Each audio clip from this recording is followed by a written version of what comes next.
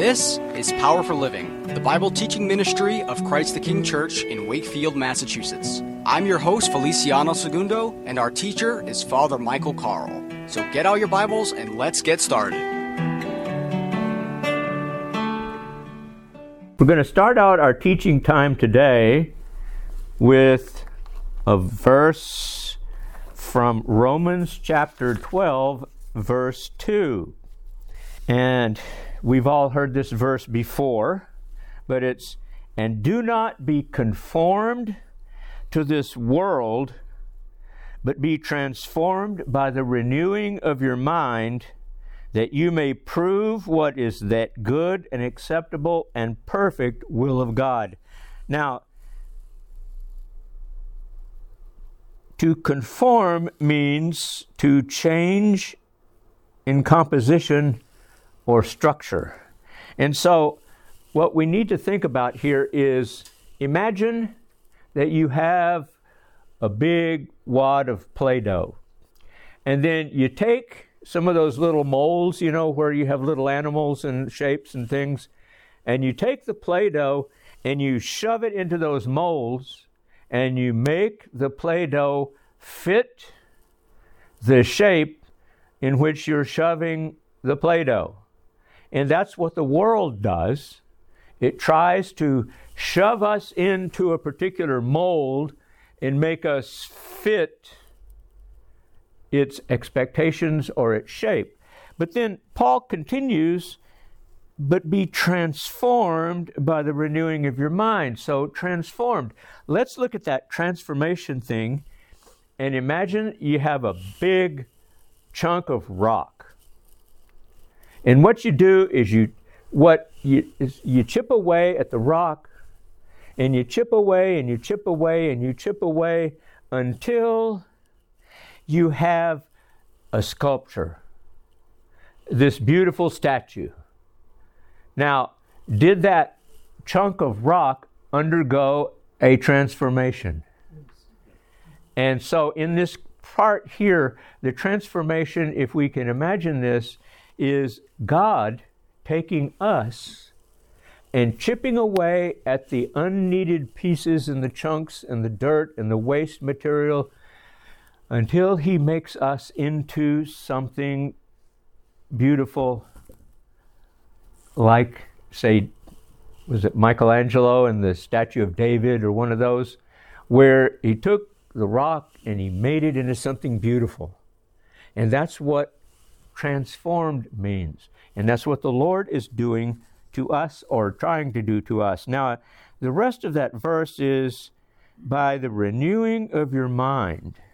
Now, renewing our minds, what that requires and what that involves is having our mindset and our attitudes reset by the Lord.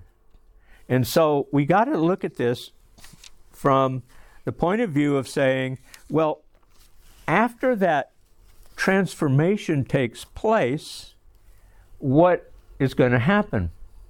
Well, Paul writes in 1 Corinthians chapter 2, verse 16, "For who has known the mind of the Lord that he may instruct him? But we have the mind of Christ." The mind of Christ, woo, that's pretty heady stuff there, thinking about having the mind of Jesus. But you see, the mind of Jesus is, pretty clear. And He never had any issues or problems or questions about who He was or what He was doing. But there are some features of the mind of Christ that we can look at here. And one of those is, and there are like 6 of them, there are more than that, but we can look at these 6. To be alive. Was Jesus' mind alive? Yes. Is Jesus' mind still alive? Yes. Yeah, and we can be thankful for that. Now, the second feature would be peaceful. Now, we all have issues with that, don't we? Where we have issues with peace or lack thereof in our minds. and we get all shaky and nervous about stuff that's not going our way or the way we don't, if things happen the way we don't like them. But peaceful means the joy and peace of Christ are replacing fleshly joys and mental conflicts. And we accept the circumstances of our lives as being a tool that God wants to use to mold us. You see, it's something about the commentaries that I looked up and everything.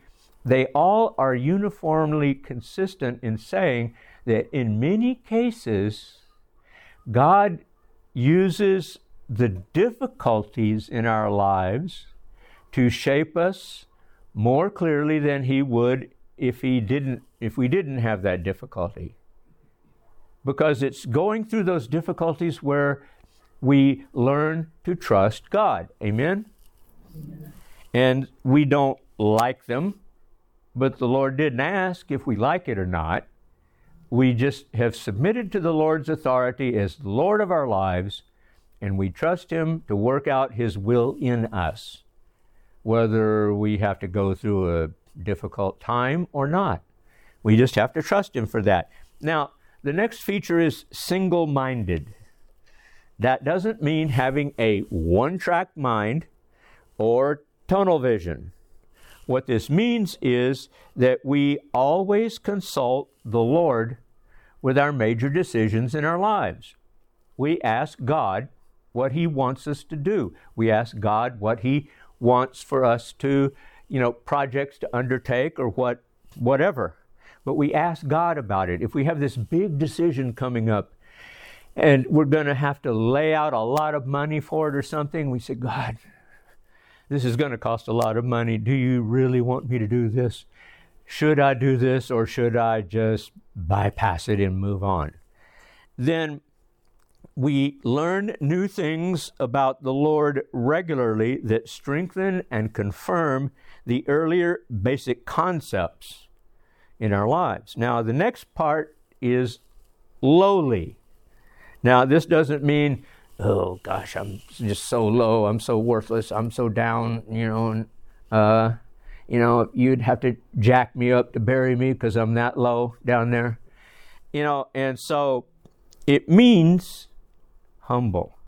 And we grow more humble before God and before others.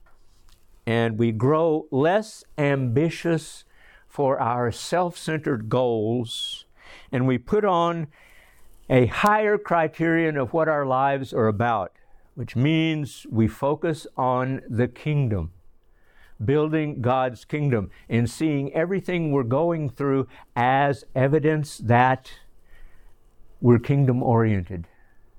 And then we have the best focus of all. The next feature is pure. I interpret my circumstances in the realization that God is always with me. We had a saying when I was going to Oral Roberts University among all the guys and the women on our sister wing, and we had, get your mind out of the sewer and get it up into the gutter where it belongs. Now, that's not exactly an admirable state, but what we mean here is that we interpret our circumstances in the realization that God is with us and that we know that God works every day, and we recognize the hand of God on our lives. We have a pure, clean heart, and we're developing a stronger desire, and this is key, we're developing a stronger desire not to sin. We start to hate sin. We start to hate, in particular, we hate our sins. And we say, God, I want to be free from this. Set me free. So my mind can be pure. And then responsive. We respond to God's will. We grow in our thirst for God. We grow in our faith in God. And we respond immediately when God speaks to us. When we hear instructions from the Lord, as we've read about them in the Scriptures, we respond and obey immediately. And there's a story that Henry Blackaby told in one of his books where he talked about this family that was going through some hard times, and what happened was their house got flattened by a tornado. And they said, Henry, or Pastor Blackaby, we've saved for years for this house. We bought the house. We thought it was the house of our dreams. But we also have been wrestling with a calling to the mission field. What do we do here? And Henry's response is, obey God immediately. In other words, settle the accounts, get clear of the burden and the obligations for the home loan, get free of that, and go do what God called you to do, which is go to the mission field. So that's what that means. Now, what are some specific features of someone who has and who abides in and lives with the mind of Christ? And we find those in Philippians chapter 2, verses 5 through 8. And I know we've all heard this passage dozens of times, but it goes like this. Let this mind be in you, which was also in Christ Jesus, who, being in the form of God, did not consider it robbery to be equal with God, but made himself of no reputation, taking the form of a bondservant, and coming in the likeness of men.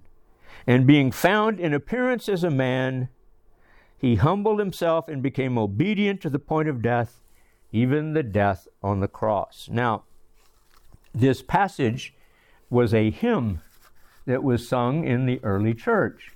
And we're thinking, but that's about Jesus. I mean, how does this apply to us? Well, what we do is we look at this and we see those verses and we adjust them to where we appropriate them in our own lives. Now, verse 5 is, it says, let this mind be in you, which was also in Christ Jesus. What that means is we're to be like him. We focus on being like Christ, and we don't focus on our own things or our own lives. In verse 6, who being in the form of God did not consider it robbery to be equal with God. Verse 6, how we apply that is we don't focus on our own status. Don't worry about what people think about you. Don't worry about your standing before other people. Don't worry about how you measure up compared to the super students or the super employees or whatever. Don't be focusing on your own status. Now, verse 7. But he made himself of no reputation, taking the form of a bondservant and coming in the likeness of men. What does that mean? It means we deny ourselves and we focus on other people. We think of other people first. The last question that should appear in our minds when any situation or question comes up is if we are putting other people ahead of ourselves, the last question that should come into our minds is, what about me? Now, we need to focus on what Jesus wants and what that other person needs, instead of, well, what about me? And the question that God would respond, if you were listening to him at that moment, you say, well, what about me? And God would say, well, what about you? Go do what I told you to. Now, we look at verse 8. And being found in appearance as a man, he humbled himself and became obedient to the point of death, even death on a cross. Now, we're not looking to be crucified. That's not our objective here. But what this means in verse 8 and how that applies to us is we seek to obey God no matter the cost. No matter what's involved, we seek to be obedient to God. and we resolve to give our all to the cause of Christ and to the kingdom. And verse 9, we're going to look at that one anyway. Therefore, God also has highly exalted him and given him the name which is above every name. And so, how that applies to us is we trust God with the results. Peter wrote, saying, humble yourself in the sight of the Lord, and he will exalt you at the proper time. Jesus covered that by his parable of going to a banquet and not wanting to pick the first seat closest to the person who's given the dinner, lest you get bumped down to the end, and then you end up being embarrassed. So what you do is you go take that last seat, be content with it, and let God, because of your obedience, because of your willingness to serve him, because of your desire to have Christ-likeness, to have the mind of Christ, you let him exalt you when the time is right. And don't worry about, again, what everyone else is thinking. You just follow Christ and do what he says do. And as that story a few minutes ago was, obey him immediately as soon as you get the word. And that is how we can start our journey on having the mind of Christ. Amen. Thank you so much for joining us for this week's edition of Power for Living. If you happen to miss any of our other programs, be sure to go to our podcast page at ChristTheKingNorthshore.podbean.com. And you can also visit our website at www.ctknorthshore.org. If this program has been a blessing, feel free to let us know. Write us at Power for Living, care of Christ the King Church, 4 Railroad Avenue, Suite 309 in Wakefield, Massachusetts, 01880, or you can also send us an email at ChristTheKingNorthshore@gmail.com. You can be a part of this gospel ministry by becoming a patron of Power for Living. You can find out how by clicking the Become a Patron button at the top of our podcast page. That's it for this week, and until next time, remember that Jesus is your power for living.